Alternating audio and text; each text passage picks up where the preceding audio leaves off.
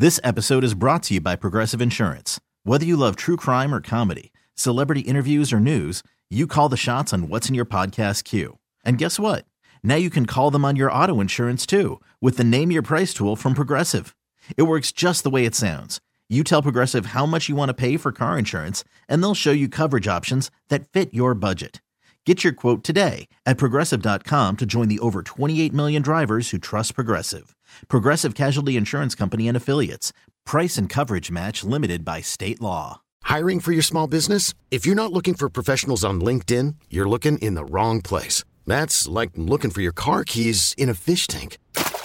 LinkedIn helps you hire professionals you can't find anywhere else, even those who aren't actively searching for a new job but might be open to the perfect role. In a given month, over 70% of LinkedIn users don't even visit other leading job sites. So start looking in the right place. With LinkedIn, you can hire professionals like a professional. Post your free job on linkedin.com/recommend today. KMOX and your service. Welcome to the St. Louis Composting Garden Hotline. Now, Mike Miller on KMOX. Yes, folks, thanks for stopping by, and we'll be taking a good gardening stroll shortly. But right now, you can call Alex at 314-436-7900 or 1-800-925-1120 with questions, comments, or concerns. He just needs your first name and where you're calling from. And Mr. Kelly, before you take off, yes. I see you're working there, but do you have a thermometer outside? Yeah. Do you? Yeah. So do you check it like when you leave in the morning? Yeah, sometimes I do. Yeah, usually I just check my phone. Oh, do you? The thing with the thermometer outside, especially, of course, in the daytime, because you get sunshine on it. Right. And so it's right on the house. It's right there. If the sun's hitting, it'll be like 68 or anywhere up to 80 when it's actually 20 outside. Well, I was just curious because they were talking about the 20s right now. And, right. When you get up pretty early to get here in the morning. Mm-hmm. So consequently, what was the temperature? Have any idea? It was like 20. It was about what it is now, 25, 23, really? something like that. So that's not too bad. Yeah, not too bad. Had a little frost on the back windshield, but I parked up under the carport, so the front was okay. Ah. But yeah, it was a little cool. Very cool. Yeah. By the way, you always talk about my birds, you know? Right. The other day, I was so nice. I woke up Wednesday morning. We went to the hockey game Tuesday. It didn't snow at all. I didn't even expect it. So I woke up Wednesday, and there's a beautiful carpet of snow on everything, the trees and everything else. And I bet we had at least 50, maybe 60, maybe more cardinals in the backyard. Whoa. It was just gorgeous. I actually tweeted out a little video that it's through the screen because we have the screen on the kitchen window, but it was really, really cool. That's got to be Beautiful. spectacular. Yeah, it was really cool. So, you wake up and it's like, what kind of days it's going to be, and you see that snow, and it's the Cardinals. I was like, it's going to be a good day. Yeah, it was kind of interesting snow because it covered anything that wasn't, hardscapes. Mm-hmm. So sidewalks, roads, everything was completely clear. So, Yeah. But aesthetically, it was very nice. It was very pretty. So, just wanted to right. pass that along. All right, great. Well, thanks. Yes, folks, Saturday mornings we get together and we talk. We talk, whatever you want to talk about. Your backyard, your side yard, your front yard. You want to put in a new garden space? How are your houseplants doing? What is potting mix? How to improve? Shearing, pruning, diseases, bugs, and all that other stuff. And information that we share together. Hopefully it makes better decisions for you as you orchestrate your landscape. And with the final judgment, obviously going to be yours. And by the way, this is your show, and I appreciate you inviting me into your home, car, or wherever you happen to be listening. As I said before, another very important player in this game is Alex. He's producing. So if you want to have any questions answered or comments you want to make, you just call in 314-436-7900 or 1-800-925-1120, and Alex will answer. He just needs your first name and where you're calling from. I'm Mike Miller. I've been hosting the Garden Hotline since 1994, and during the week and weekends too, I do landscape consultations. So if you'd like for me to come to your home and take a look around, and I call it a walk and talk, you can go to my website, MikeMillerDesigns.com. The homepage, my email address, and phone numbers there where I can be reached. So let's get moving. Today's Good Gardening Stroll is brought to you by St. Louis Composting, 636-861-3344. I got a news release, let's see, I think it was earlier in the week, but it was related to the 27th of November? No, of February. there's going to be some major changes at the Botanical Garden coming real soon, like very, very soon. And they were going to have a press conference related to that. What's happening, the Taylor family, which we all know, they're the Enterprise people, they're putting in a new visitor center, the Jack C. Taylor Visitor Center. And basically where it's going to be is north of where the Ridgeway Center is right now. Ridgeway Center is the huge dome thing, the entrance, but that is going to be taken down, if you can possibly believe it.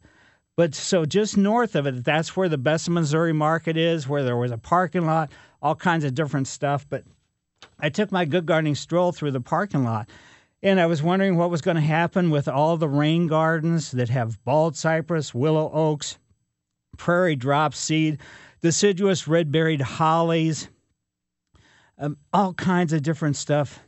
I don't know if the whole parking lot's going to be changed or what's actually going to happen, or all the plantings that are along the foundation, the front foundation of the Ridgeway Center, be it ferns, be it maples, be it bishop's hat, be it Japanese maples, as well as regular maples.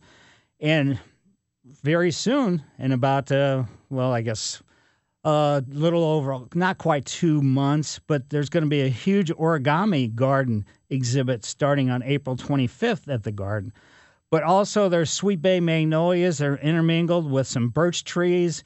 There's China Girl hollies, which are the backdrop, the hedge for seasonal plantings.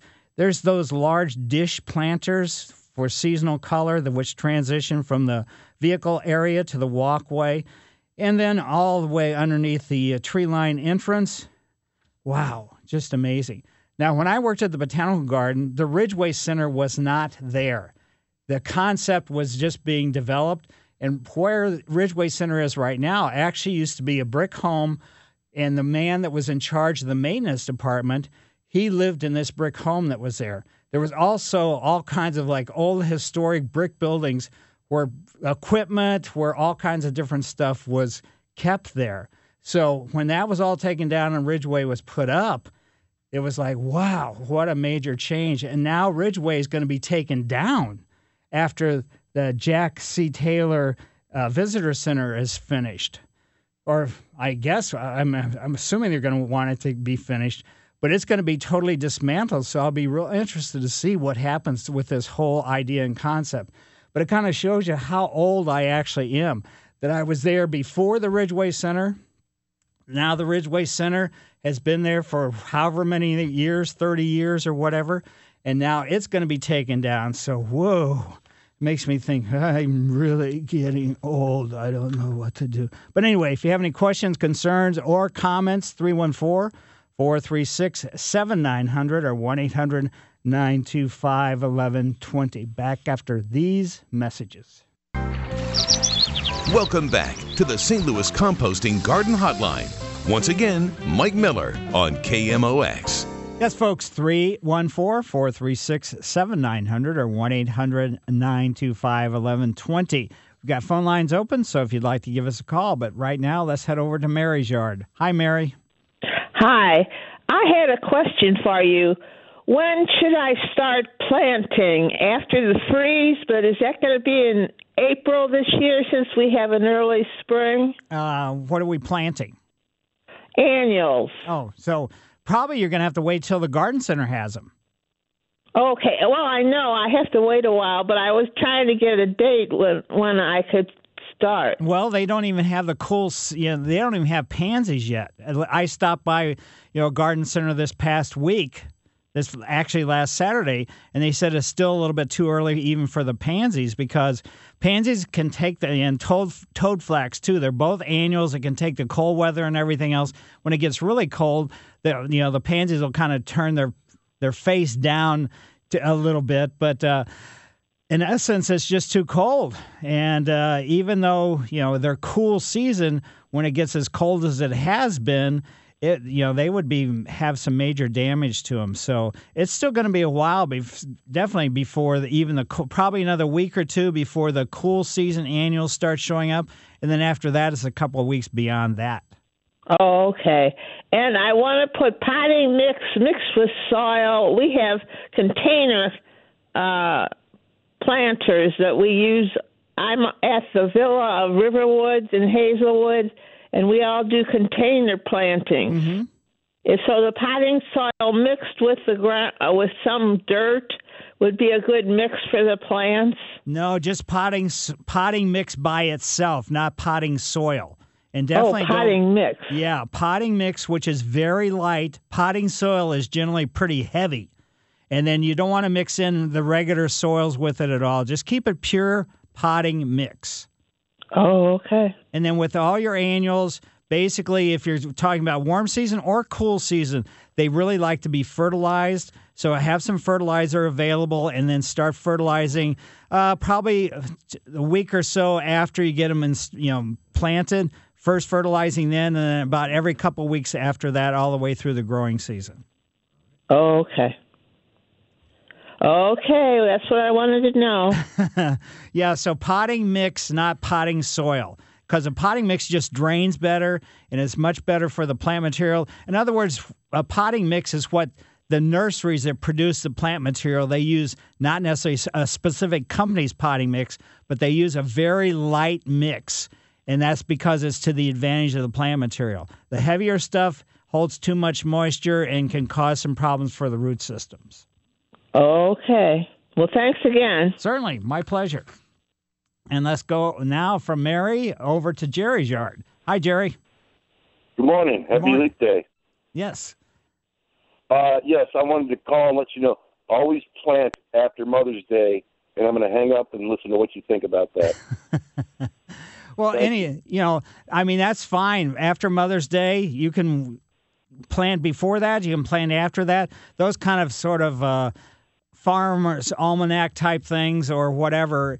It's a good rule of thumb, but that's probably when the majority of the plant material, as far as the warm season annuals, are going to be showing up.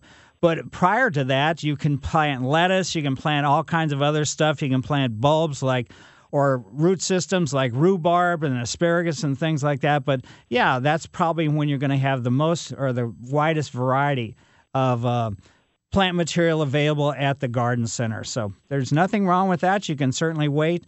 I generally do it a little bit sooner, but Mother's Day is perfect. What about frost? What about a surprise frost? What's that? What about in St. Louis? I've had surprise frost before, very close to Mother's Day, really? But not after. Well, yes. So if you plant lettuce and there's a frost, would you ruin that, or would it be okay? No, lettuce can handle it. It depends upon how heavy duty the frost is. But lettuce is a cool season vegetable, so it should be able to take it. All right. Well, thank you so very much. Certainly. My pleasure. And now let's head out to Wentzville and go to Big Al's. Hi, Big Al. Morning, Mike. Hi. I'm thinking about my garden coming up soon. Last fall, I put compost on it and a little bit of lime. And I was wondering if you would have any ideas as what else I could do. I usually raise lettuce, spinach, tomatoes, and radish. How come you put lime down? I don't know. I've never put it on there before, and I thought I'd give it a try.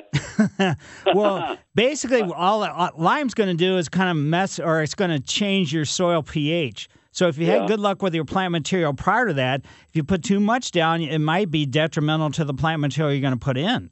Yeah. Well, I just put down very little. Oh, so it probably didn't do too much. No, You got any other ideas? Basically, if you put fertilizer. If you're growing just annual type, vegetables like what it sounded like you're talking about, then a product like Triple 12, because that's a one-season type thing. You could use that, or you can use. Certain companies come up with products that are specifically just for vegetables or for tomatoes or things like that. Tomatoes, I prefer to use the tomato food per se because it has certain micronutrients that regular fertilizer does not have, and it prevents some of the problems with tomatoes. Yes. I had my soil tested, and it says I need a lot of nitrogen. Well, basically, nitrogen doesn't stay in the ground. Yeah. So you take a soil test, and unless you put the nitrogen within 2 or 3 days prior to taking the soil test, then it's always going to say that you do not have any nitrogen in your soil. So that's a little bit misleading when it would say something like that. But if you had a soil test done, does it tell you what the pH was? I think it did, but I've forgotten what it is now. Yeah, with virtually everybody always thinks, not talking a little bit different than what you were asking about, that their lawn needs to have an alkaline soil, but that's not true. Lawn's really like a slightly acidic soil. So when people put lime down on their, lawn areas, they may be going contrary to having the best lawn they could possibly have. Lawns are very difficult anyway. Yes, but this, the whole idea with the soil testing is to let you know if you've got enough phosphorus, enough potassium, those kind of things. And if it did say that you had, enough phosphorus and potassium because they stay in the ground for a couple years, then you might not even want to do a 12-12. You might want to do a 10-5-5 or something along that line. Yeah. Okay, Mike. I appreciate your help. Sure, my pleasure. And now let's go from Big Al's over to Lynn's. Hi, Lynn. Yes, I am looking at getting some fertilizer with crabgrass preventer, and it's a 25-0-10 or something like that. I forget what the last number is.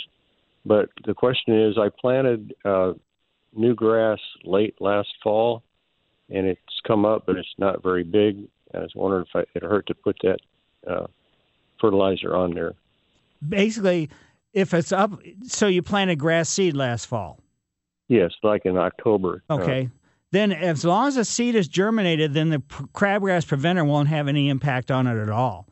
And as far as the high level of nitrogen, like I was just saying, nitrogen only stays in the ground for a few days, and then it becomes a gas and goes up into the air, and then doesn't come back down out of the air until there's lightning strikes. So, if it looks healthy and everything else, you should be fine with that. Okay. So, have you had a history of crabgrass problems? Is that why you went with the crabgrass? Yes. Okay. So, yeah. Definitely get it down, and like I always say, you want to get those pre-emergence down about the same time the forsythia is in bloom, which they aren't in bloom yet. But you could wait for I don't know if what part of town you live in, but just watch for the yellow shrubs when they're in flower. That's when you want to get that pre-emergent / fertilizer combination that you have down. Yeah. Okay. All right. Thank you. Yep. Good luck with that. And 314-436-7900 or 1-800-925-1120 if you got questions, concerns, or comments. And getting your soil tested, this is the time to do it. And what a really kind of unique thing, I'm going to talk about this a little bit more during the tip of the trowel, but the University of Missouri Extension Service, that's who does the soil testing. The next week, starting on March 1st, let's see, is that Monday? No, tomorrow? March 1st, yes. And what they're going to do is they want you to have your soil tested. And what it does is it has a huge impact on your plant health just in general. But they've got drop-off locations. They've had the main office that they've opened within the last few years in Kirkwood, but there are several different garden centers and other type of organizations that allow you to drop off your soil sample so it can be tested. Interesting thing is, this is something, it's a kind of a new concept that they've just come up with this year. And I was a little bit surprised that they would do it in the springtime because they always forewarn you about the spring submitting soil tests because they are overwhelmed a lot of times. But some of the places you can drop off your soil sample to have tested. So you get you find out what the soil sample, how to get a soil sample. Well, you don't really know. Well, I'm going to give you an email address that tells you exactly how to get a soil sample that you can take to several different locations and drop them off. Get your pen out, or record this or use this for a podcast or whatever. But it's tiny TINYURL. So TINYURL.com/2020 Soil Health Blitz. So if you go to that, put that in your browser. If you go in there and look at that, it'll tell you exactly how to take a soil sample, how much you need and everything else. Then next week, you can drop it off at various locations starting on Monday, March the 2nd, all the way through next Saturday, March the 7th. And the locations are Brightside, St. Louis, Crabapple Cove Nursery, Hummert International, Garden Heights Nursery, Gateway Greening, Greenscape Gardens, and then St. Louis Composting, 2 of their locations, the one in Florissant and the one in Valley Park. So you can get that's going to be $25, but find out exactly how to take the soil sample if you've never done this before. So again, it's tinyurl.com/2020 Soil Health Blitz. And I mean, there's a graphic and everything else that tells you exactly what you need to do as far as getting a soil sample. Let's head to, should we take a break or should we take the, let's head out to Lee May and go into Tom's yard. Hi, Tom. Good morning, Mike. How you doing this morning? Very good. Good. Question. I just heard you make a comment about nitrogen in the soil to the last gentleman you talked to. Yes. And you said that, when you place nitrogen down with a fertilizer, that it only lasts for a short period of time and it dissipates as a gas. Right. Yeah. So what about nitrogen that's affixed in the soil by, having clover and stuff like that? Well, that's different because what it is, it's not really from the fertilizer. The clover takes it out of the air and then sends it down and holds it in the root system. Okay. It doesn't necessarily dissipate it out of that root system. It just holds on to it itself. Okay, so those nodules that they're producing in the ground is holding that nitrogen there. Right, along with other things as well. But yeah, that's the whole idea and concept behind that. That's why clover's planted a lot. Then what happens after a couple years? Then they turn the clover over, and when it's turned over and more or less, let's say, killed, rototilled, or plowed or whatever, then the nitrogen becomes released that way. But as long as the plants are just growing actively, it's not really releasing that, the nitrogen into the soil. So I got you. So the idea of fertilizing with granules and that is to get that immediate nitrogen to the plants that are there then, and then that's, you have no more after that. Exactly. So plants grab it really quick. So, right. Okay. And that's, that within a few days, they grab it and they get as much as they possibly can out of that application, and then consequently, like I said, it just dissipates and heads up into the air. Okay. Well, thank you very much. Certainly, my pleasure. 314-436-7900 or 1-800-925-1120. Questions, concerns, or comments? Welcome back to the St. Louis Composting Garden Hotline.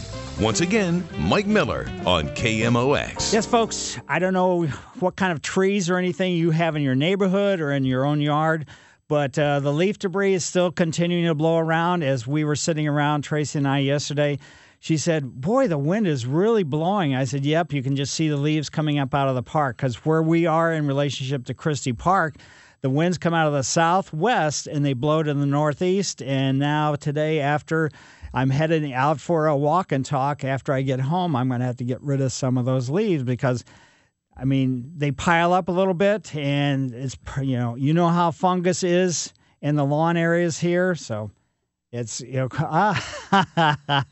Alex is cheering about something. I can't tell you what. But anyway, let's head over to Jim's yard. I caught him by surprise. Jim, what's happening? Good morning, Mike. I'd like to know when is the best time to plant sunflower seeds, and how much sun do they really need? They really need as much sun as possible. So maximum amount of sun is the ideal situation with them.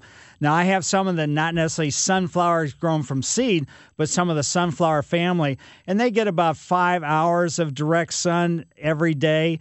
And consequently, they do pretty good. They're perennial sunflowers, purple cone flowers and things like that. But so at least 5 or 6 hours.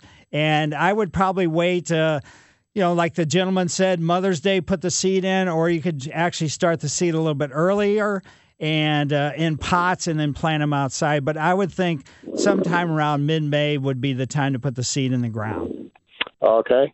Thank you very much. Yep. Enjoy your show. Well, thanks. Thanks for having me on your show. And make sure that, besides the sunny location, you work up the soil because they're tough, but the better the soil is, the better the growth is going to be.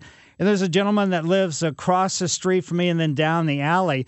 He grew sunflowers, and I don't know what type he had, but they would always get about 8 to 10 feet high. They were massive. They were just absolutely huge and very impressive. Let's head out to Fenton now and see what's going on with Vince. Hi, Vince. Yeah, Mike? Yes. Yeah. Mike, I planted about 2 or 3 years ago, I planted something called a flowering pear tree. Mm-hmm. And the deer have been pretty bad. I protect it with kind of a mesh, but I'm trying to get the tree to grow faster. I got some plant spikes, but they say they're for evergreen trees and shrubs.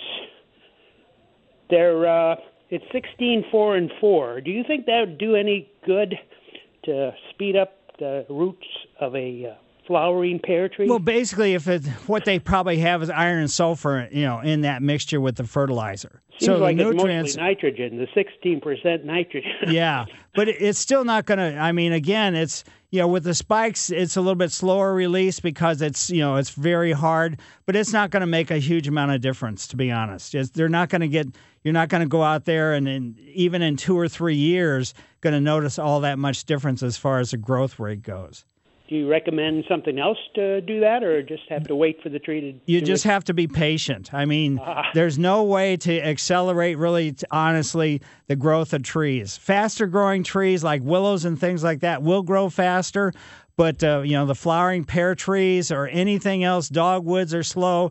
Most trees are slow growers. There's a few that are fast. The fastest growing, probably, let's say, typical deciduous tree would be the silver maple. But still, even that, depending upon the size you start with, it's not going to double its size within a few years. It's going to be multiple years before it's going to start, showing any kind of dramatic growth, regardless of what you do, how you prepare the soil, or anything else. Okay. It's just I've lost a couple of trees to male deer in our area, and I hope to keep this tree. So far, I've protected this tree, but my neighbor just lost one last fall, and all right. Well, thank you very much, Mike. Right. So the deer, I'm assuming, are rubbing. So what they're doing is marking their territory. So that just scrapes the bark off and causes damage that way. Yeah, that's what it is. But sometimes they just rip the tree right out of the ground. Wow. Yeah. Well, maybe that tree was a little too small. Yeah, right. Because usually they won't rub on something that small because they want to show how big and tough they are. So I don't know what they're doing. I'd like to go out there in the dark and watch for them and chase them away, but I don't know. I mean, there are people that put in all kinds of motion detectors with lights and everything else, and various other things. But I don't want to say it's a losing battle, but it's. Oh, it is. Yes. It is. I wish the county would do more about the deer population in the unincorporated areas of the county, but they just. Oh well, thank you very much, Mike. Certainly, my pleasure. Now let's head over to Jerry's yard. Hi, Jerry. Mike, I have problems with Bermuda grass invading my cool season lawn.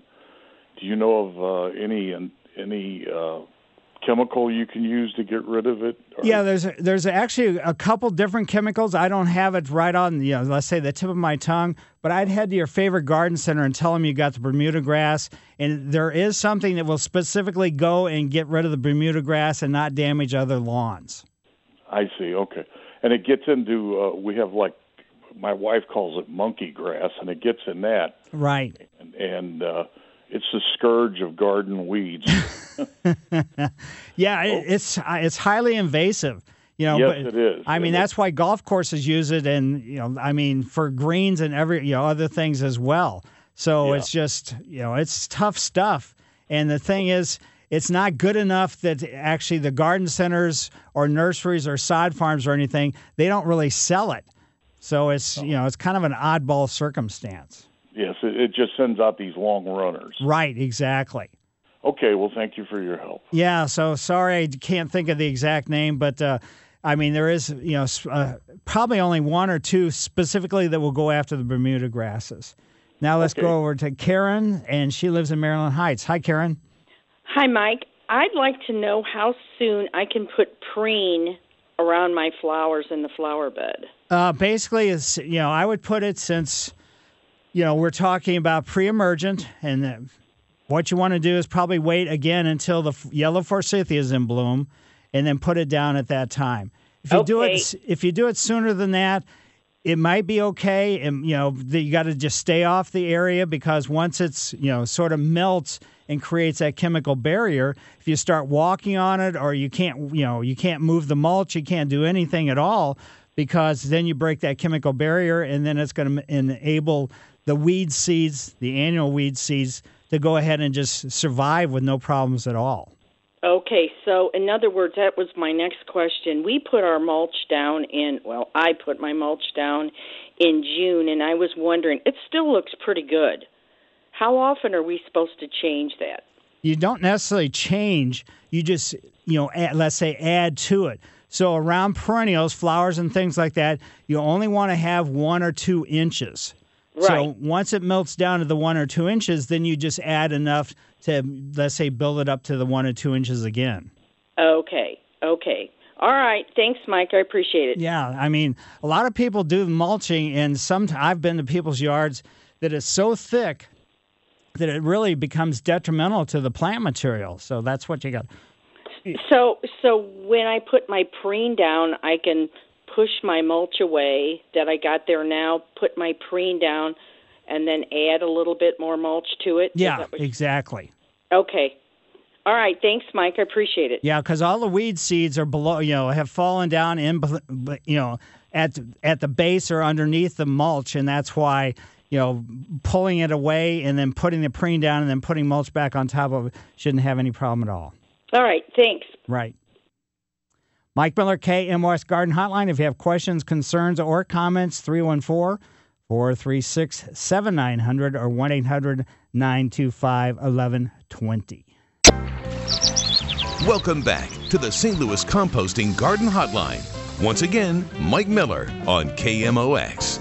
Alex and I were just talking about wintertime and everything else, and, it's weather-wise, it hasn't been horrible. I mean, we haven't had snow, huge amounts of snow or shoveling or all that other stuff, but it just seems like there's been a lot of gray days. Maybe it's just, my age or something else, but all these trees with no leaves on them are just continuing to really bore me. So I can't wait till see some of these flower buds on the trees open up. And I'm not talking about magnolias. I'm even talking about the silver maples. That's one of the first trees that will actually bloom. And so you're going to go, maple trees actually bloom? Yeah, they do, but it's not spectacular. But as soon as I see a silver maple in flower, I know winter is over. Let's head over to Ray's yard now. Hi, Ray. How are you? Hi, how are you, Mike? Very good. Enjoyed listening to your show. My wife recently bought what she calls a double azalea. She bought it a couple weeks ago around the Valentine's Day period, and it's starting to wilt and lose its leaves. And we'd like to know when we can put it in the ground and what fertilizer we should add to it when we do so. Basically, if you bought it around Valentine's Day, it's not going to be a hardy variety. Okay. So, in other words, you can't really plant it outside.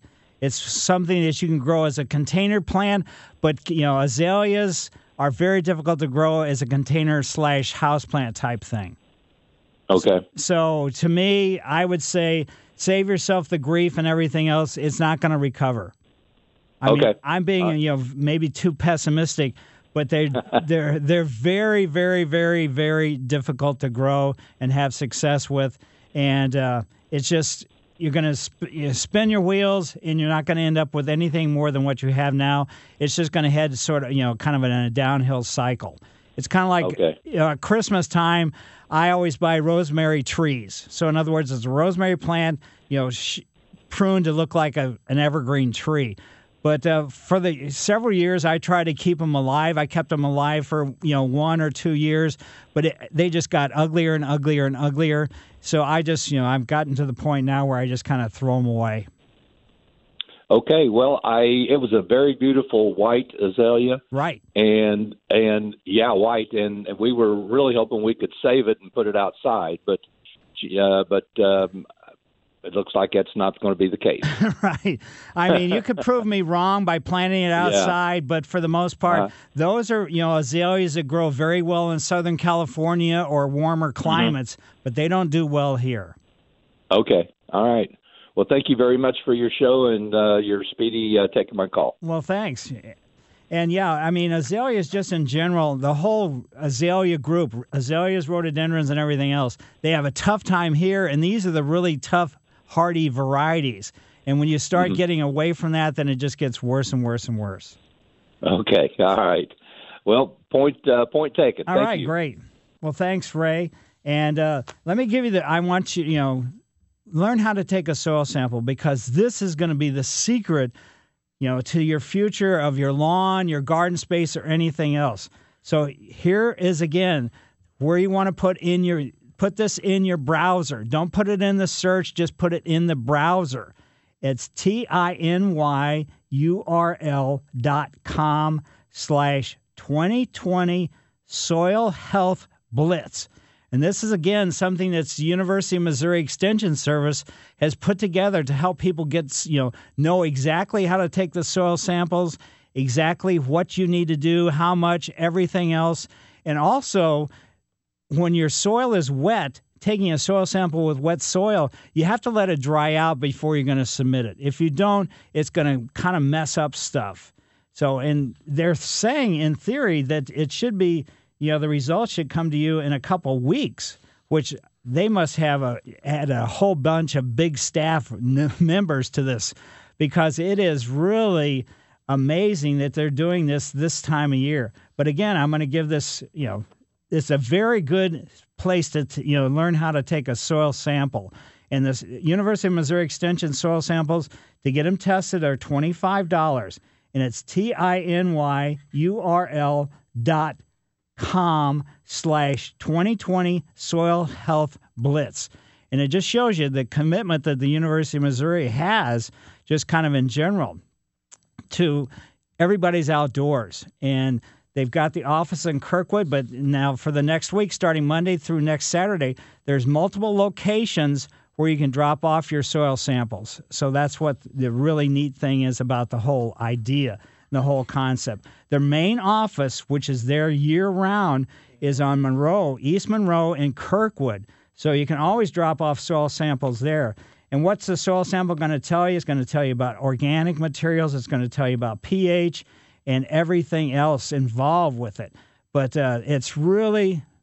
it makes a big difference to know exactly what your soil has, because you hear a lot of people calling, should I put this kind of fertilizer down? Well, why don't you get a soil test done? You can find out maybe you don't need fertilizer, maybe you do, but you need it with this kind of nutrients or that kind of nutrients, or you don't need it with this or you need it with that. So that's what the soil test does. It makes it so it gets rid of the guessing game. So we're all very serious about our outdoors, our landscape, and everything else. So if you have any questions or concerns, 314-436-7900 or 1-800-925-1120. I will see you after the news.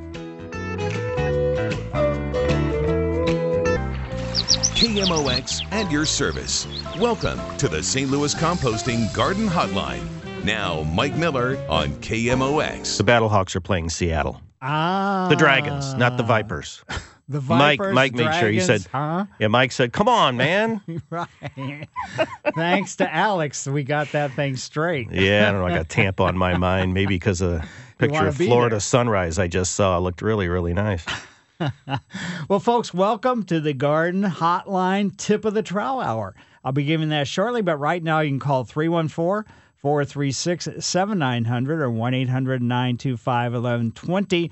The ideas, questions, comments, or concerns. I'll let you take off, Mr. Kelly, because I saw you looking at your phone. You're reading the computer. You got a lot of stuff That's to do. just what happens in life, man. You aren't kidding. Yeah. You guys are so quick. That's why I wear a helmet, because I'm always on my phone. I run into things. Exactly. And by the way, thanks for having me on your show. We can discuss plant selection, caring for, ups and downs related to annuals.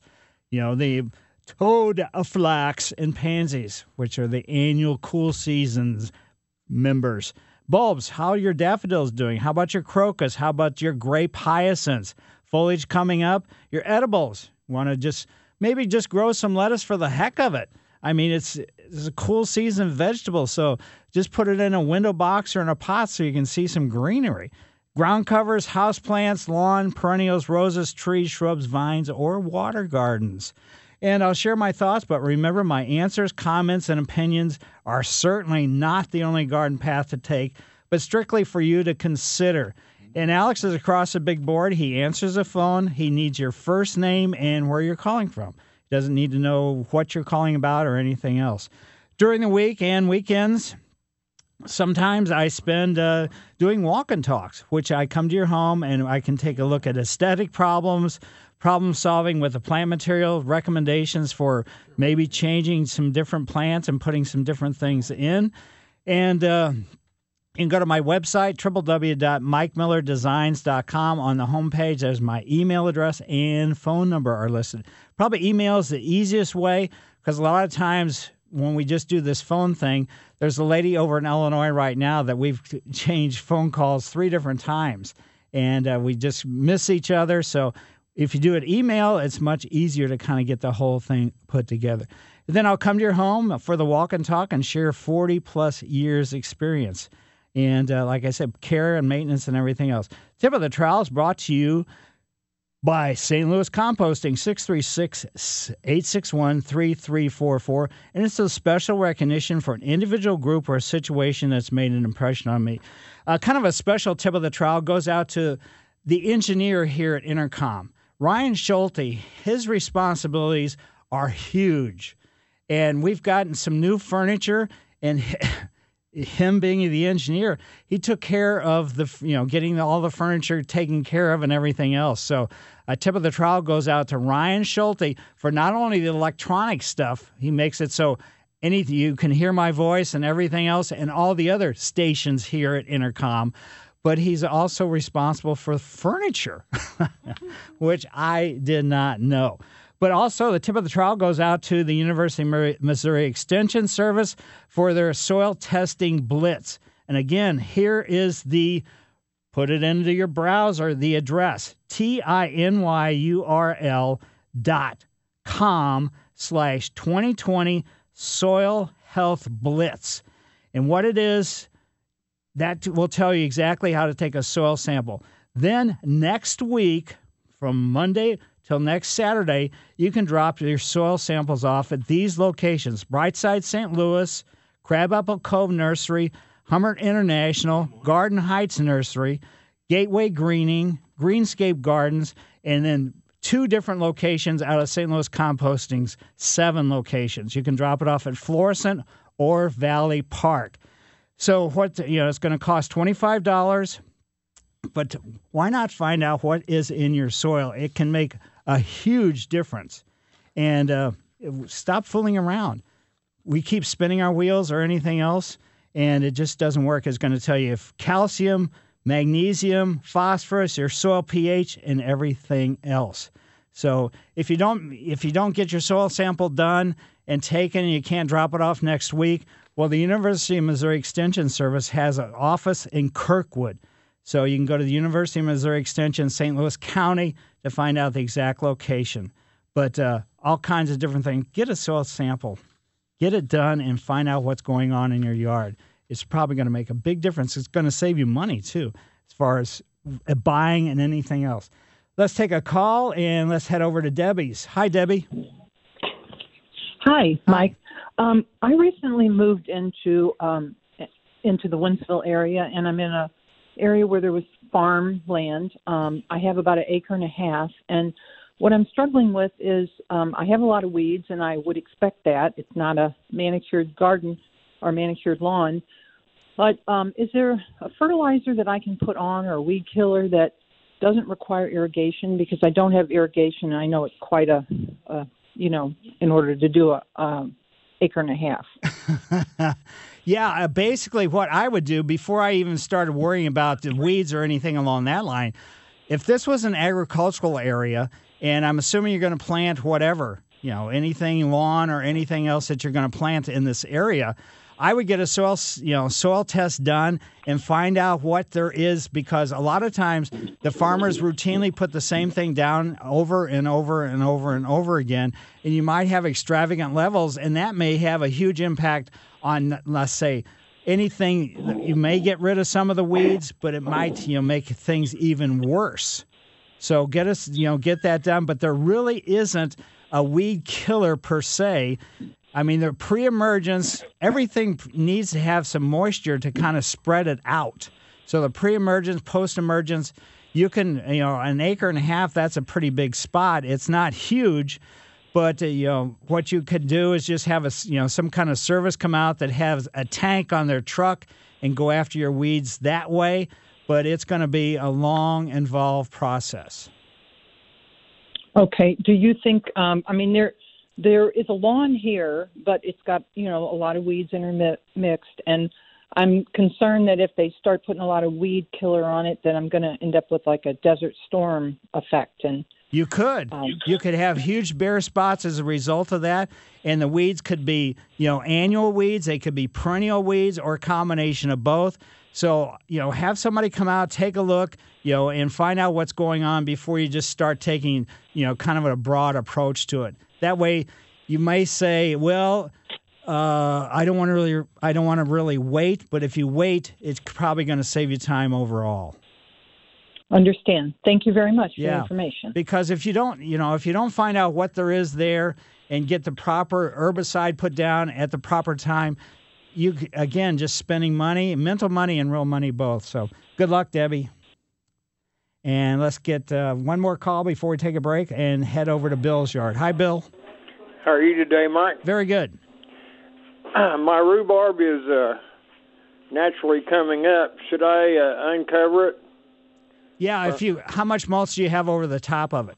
I had about 3 or 4 inches or more. So the leaves are actually pushing through it?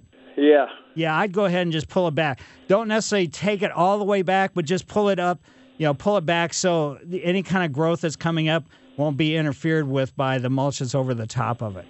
Okay, and I eat a lot of oranges and bananas and put them in our compost outside. Well, I know they'll compost, but are they okay to put in or what? Yeah, that's fine. Okay, thank you. Yeah, so no problem doing that at all. Chop them up in pieces, so just don't put big chunks of it out there. But other than that, you're doing everything just right. Okay, thank you. Yep. Mike Miller, KMOX Garden Hotline, back after these messages. Welcome back to the St. Louis Composting Garden Hotline. Once again, Mike Miller on KMOX. Yes, folks, we got some phone lines open. So 314-436-7900 or 1-800-925-1120. It's a good time before the leaves come out onto your trees. Not maples, birches, or beech trees. You want to prune those in the summertime. But the other trees, your oaks and everything else, you can get a really good look at how the trees are doing. If you need to have the branches thin. And if you're doing the pruning yourself, please don't just snub or stub back branches. Cut them all the way back to the major intersection where they're connected, leaving a stub of only about 1/4 or 1/2 inch at the most. What that does is enable the cambium layer, which forms a scab. In other words, grows over that point where the pruning has been done. That's really crucial and important. If you leave like a 2-foot stub or something like that, it could cause some major problems for your trees in the future. So let's head now to Jim. And Jim, how are you today? Doing good, Mike. Hey, I'm thinking about aerating my yard this spring and putting some compost down. But usually every year I put a pre-emergent down, and I was also going to seed after I did the aeration and the compost. So is it necessary to put a pre-emergent down every year? Well, it's just probably not. Generally it's not, especially if you've been doing it for a couple of years, you should be okay. But yeah, definitely don't bother spending your money on a pre-emergent because the aeration is just going to cause problems. It's going to break, the barrier and everything else. And obviously, or understand that if you put seed down, consequently, then it's going to, kill the seed, your lawn seed. So I would skip the pre-emergent this time of year. Okay. Or this year. Yeah. All right. Thank you very much. Yeah, and then again, if you're not going to do any seeding or core aeration this fall, because we do have those, cool season weeds, annual weeds, that's, to get rid of them, you'd be putting the pre-emergent down in August as opposed to this time of year. And now let's head over to Bill, and Bill lives in Ladue. Hi, Bill. Good morning, Mike. How are you? Very good. We have a mature silver bell tree in our front yard, and the bark is peeling and slipping off. Is this a sign of the tree is starting to die, or is there something we should do for it? No, it's probably fine. When you're saying peeling, as with any tree, certain trees, the bark action is going to be a little bit different. But as the girth of the trunk increases, it sloughs off the older bark. So that's probably what's happening. Okay. It's the diameter of that trunk on that silver bell is probably almost 10 inches. So wow, that's huge. It's an old tree. Yes. So okay. And how long do those things typically live? I think that, there's some at the Botanical Garden that are probably 40 or 50 years old. Okay, that's good news. Okay, and what about trimming that tree? Should we wait till it blooms and do it thereafter, or what are your thoughts on that? Well, you're growing that tree for the bloom factor, and they are very unique and everything else. So I would say, wait until after it flowers and get it done, pretty soon after that, and then no pruning sealer at all, because the pruning sealers, of today don't do anything to the advantage of anything that you're putting them on, because they don't have any lead in them anymore. Gotcha. All right. Well, thank you so much. Certainly. And now let's go to Tom's yard, and Tom lives in Lee May. Hi, Tom. Hey, Mike, how you doing? Very good. Little comment about the gentleman having the deer issue out in wherever he was, Wildwood or whatever. Yeah, Fenton. In Fenton. It sounded like his trees are fairly small. I had a sister-in-law over in Des Peres who had the same issue, and what we did is took some 4-foot chicken wire fencing and built cages for them and put them around the trees and anchored them to the ground with tent pegs, and did that from the beginning of September till probably the end of November, and she never had any more problem losing trees to the bucks trying to rub them. Well, that's great. Yeah, a physical barrier certainly works very well. It's just you may have to make sure that you've put it in the ground. It sounds like if you use the tent pegs and everything else, then you had it really anchored well. You're right. It did it. She was very pleased because she had, as you know, they spend quite a bit of money on landscaping. Sure. So, just wanted to make that comment. Hopefully the gentleman is still listening. Yeah. Yeah, thanks. I certainly appreciate it. Anybody that has success with anything, I like to hear about it because it makes a big difference. Something has been proven, test-wise. And there's all kinds of different things, and there may be 10 different ways to keep the deer away from them. But to hear somebody call in, I greatly appreciate it. And now let's go to Marty's. Hi, Marty. Hey, good morning, and thanks for the show, Mike. I live in Creve Coeur, and I've got a magnolia shrub, about 7 foot high. It's got a nice shape to it, and we've had it a number of years. And I look out the other day, and I noticed that all of the woody shrub is black. It doesn't have. It looks like it all of a sudden just died.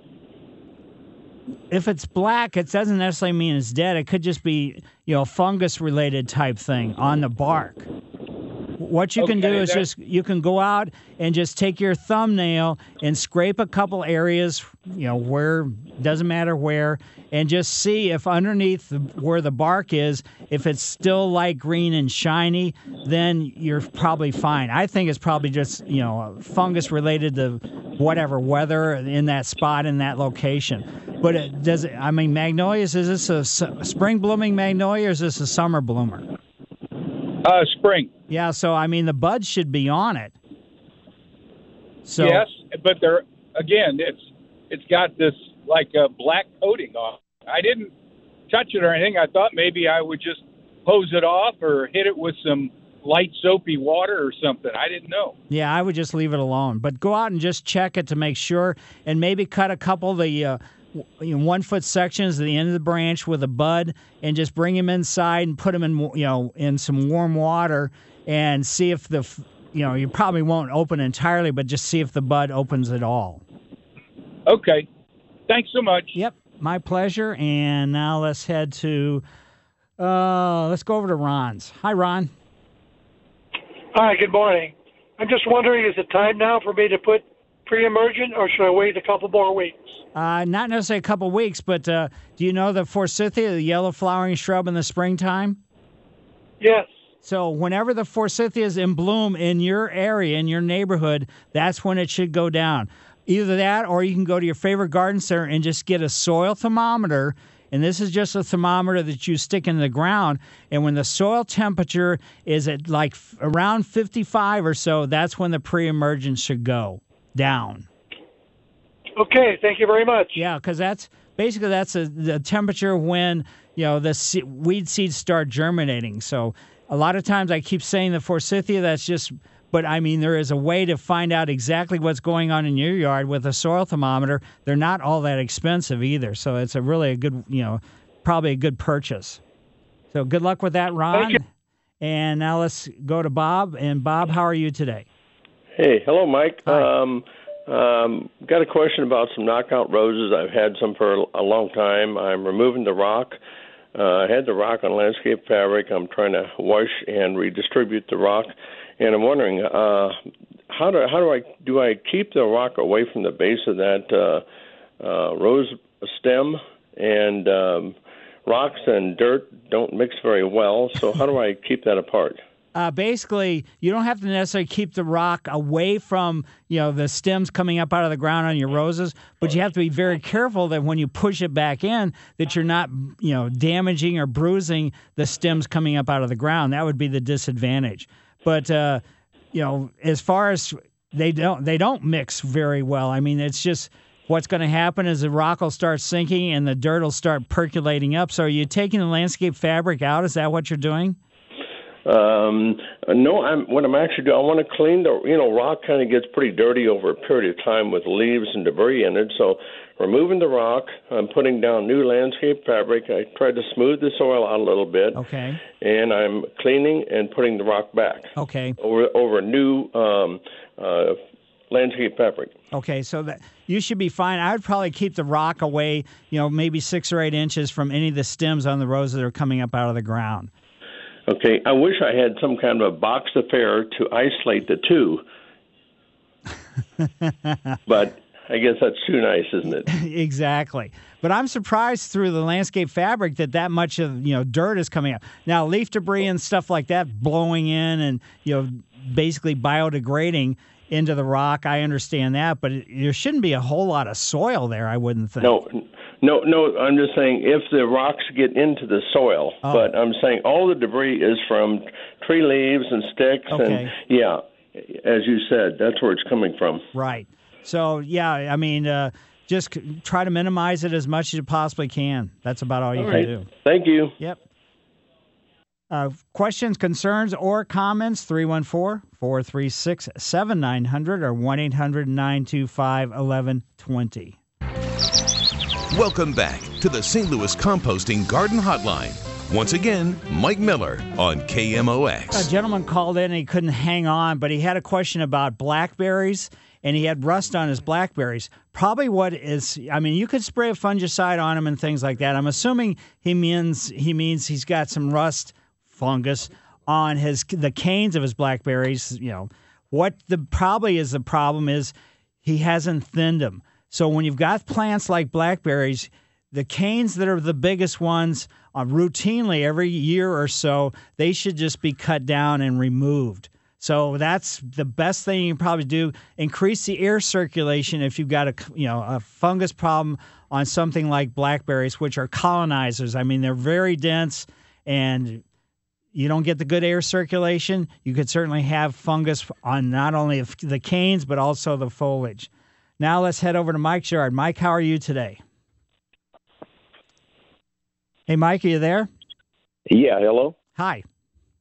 Yeah, I was calling about irises, and I've got some irises I want to transplant, and they've been in the same place for about 15 years, and I'm just wondering, can I cut them in half, and when's the best time in this area to transplant them? Basically, do it now.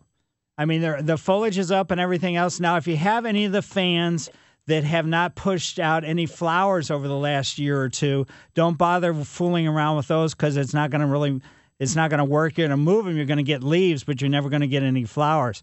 But dig them up.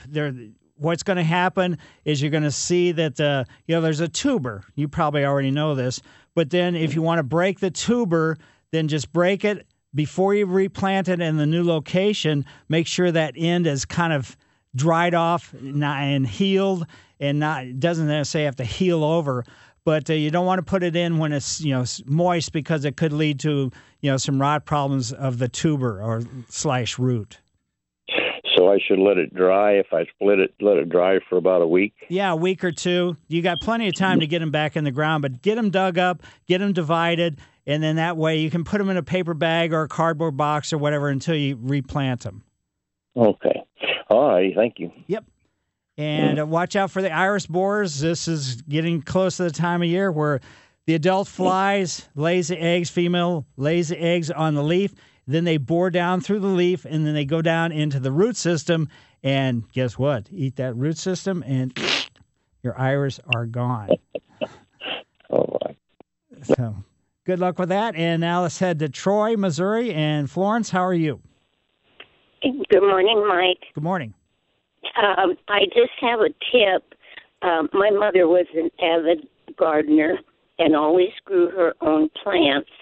And when she would plant her seed in the containers that she wanted to grow it in, she'd only put about an inch of dirt in the bottom of the container, plant her seed, and put a little dirt on it.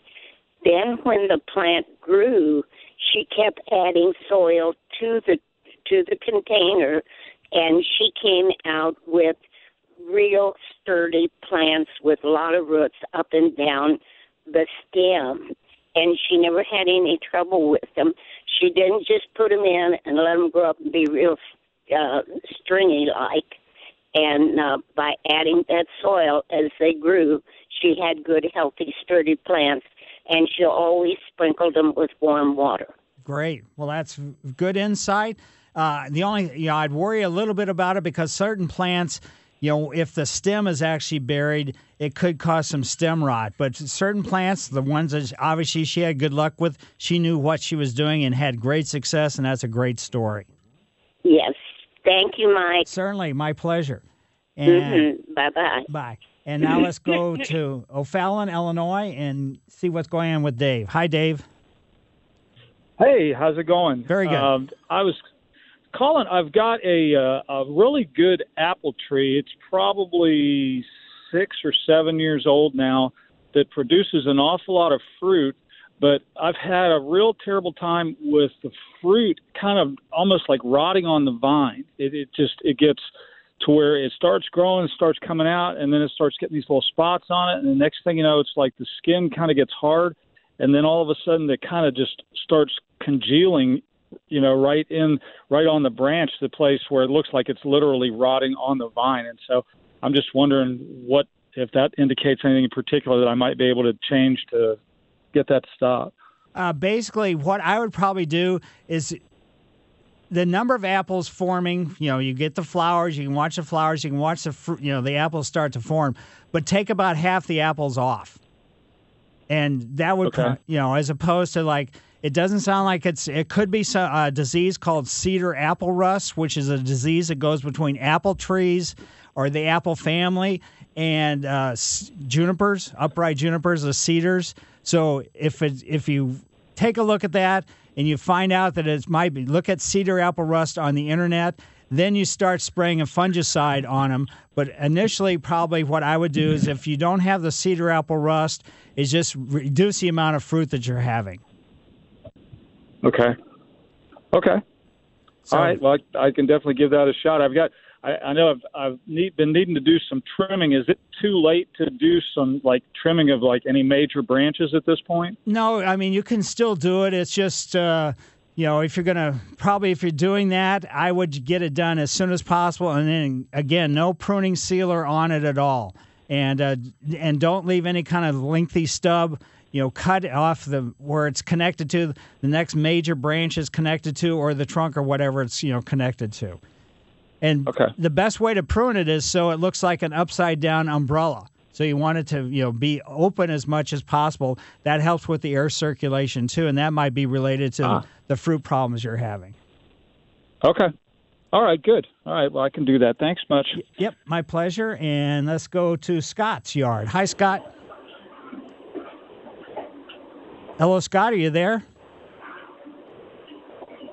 Uh-oh. Sorry, Scott. Give us a call back. And now let's see what's going on with Chris. Hi, Chris. Hi, Mike. Hi. Hey, I had some construction work done this past week down in my property, and got severe damage to my pasture. There's like mud. It was soft under the grass, and basically I have 3 to 4 inch peaks on some of the mud ruts and stuff, and I'm trying to figure out. I own a cultivator, roller, and a spike roller that I could potentially break it up and level it back out, but I'm trying to figure out, is that going to work, or is there another tool I need? I have a tractor that I can use, so I was thinking maybe a disc would do the job or something, but I'm kind of at a loss as to how to restore this. Yeah, because it's highly compacted, and that's going to be major problems with whatever you're trying to grow there, if it's just pasture grass or anything else. So if you can, work it up the best way you possibly can, that's going to be the best thing to do to get rid of this compacted areas. So a disc they may work. You may not have to go that far, but the soil compaction is probably the most detrimental thing as far as any kind of plant material goes. So you're saying it might just be best to try the cultivator and not even roll it flat or anything, just kind of let it settle back? Right, exactly. So rolling it flat, sometimes that's helpful, but also sometimes that adds to the compaction. So that's what you have to kind of look at or think about. Okay. All right. Very good. Thanks again. Yeah, good luck with that. Yeah, soil construction-related compaction is really a major disaster. Mike Miller, KMOX Garden Hotline. If you have questions, concerns, or comments, we've still got a few minutes. 314-436-7900 or 1-800-925-1120. Welcome back to the St. Louis Composting Garden Hotline. Once again, Mike Miller on KMOX.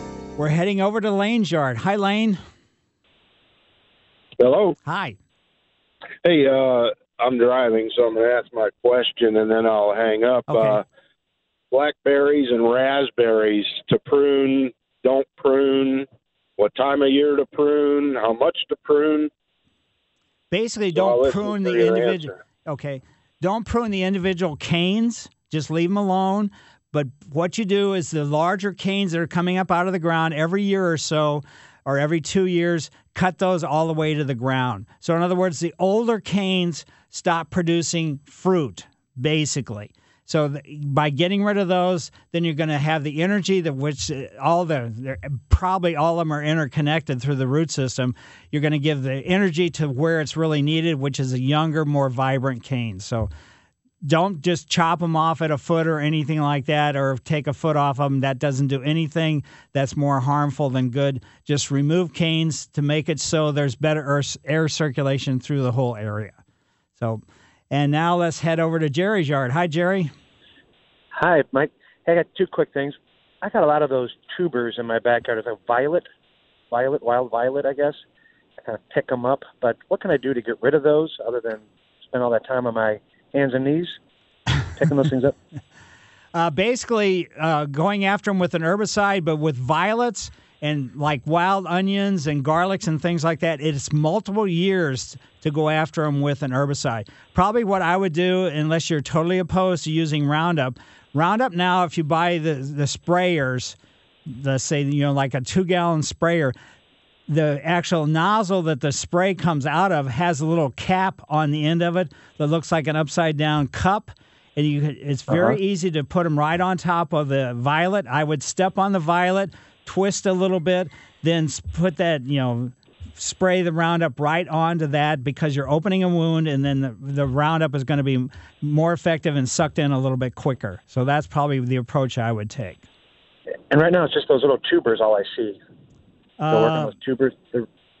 Yeah, I mean, wait until there's some foliage there. Okay. So without foliage, you're just wasting your time. Secondly, I aerated and seeded it in the fall. It was very successful in my front yard, my in-laws front and back, but in my backyard where I have dogs, there's a 30-foot circle, like a moonscape. Any suggestions to what I should be doing in the backyard where the dogs are? Anything? You're never going to have successful anything if you're not even getting good weeds to grow there. That shows you how much compaction the dog's feet, paws, and everything are doing. So you might, consider like going to St. Louis Compost and getting some playground mix and putting that in that area as opposed to trying to grow anything. And then, if some weeds come up in that, then that's fine. There's nothing you can do, and you're never going to have successful lawn in this kind of space. All right, thank you, Michael. Yeah, you could use K31 fescues, the toughest things, but it's just not going to work. Dogs and turf is a very tough combination. Let's head to Kevin's yard. Hi, Kevin. Yes. Go ahead.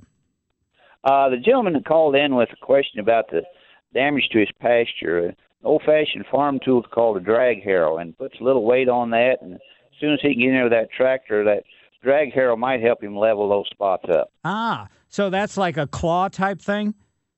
Actually, it's got teeth, and the more you can set those teeth straight up so they'll dig in a little bit, and it won't disrupt the soil as much as a disking will. Oh, okay. Well, that's great. Thanks for the insight. Thank you. Yeah. I mean, makes good sense. So now let's go over to Paul's yard. Hi, Paul.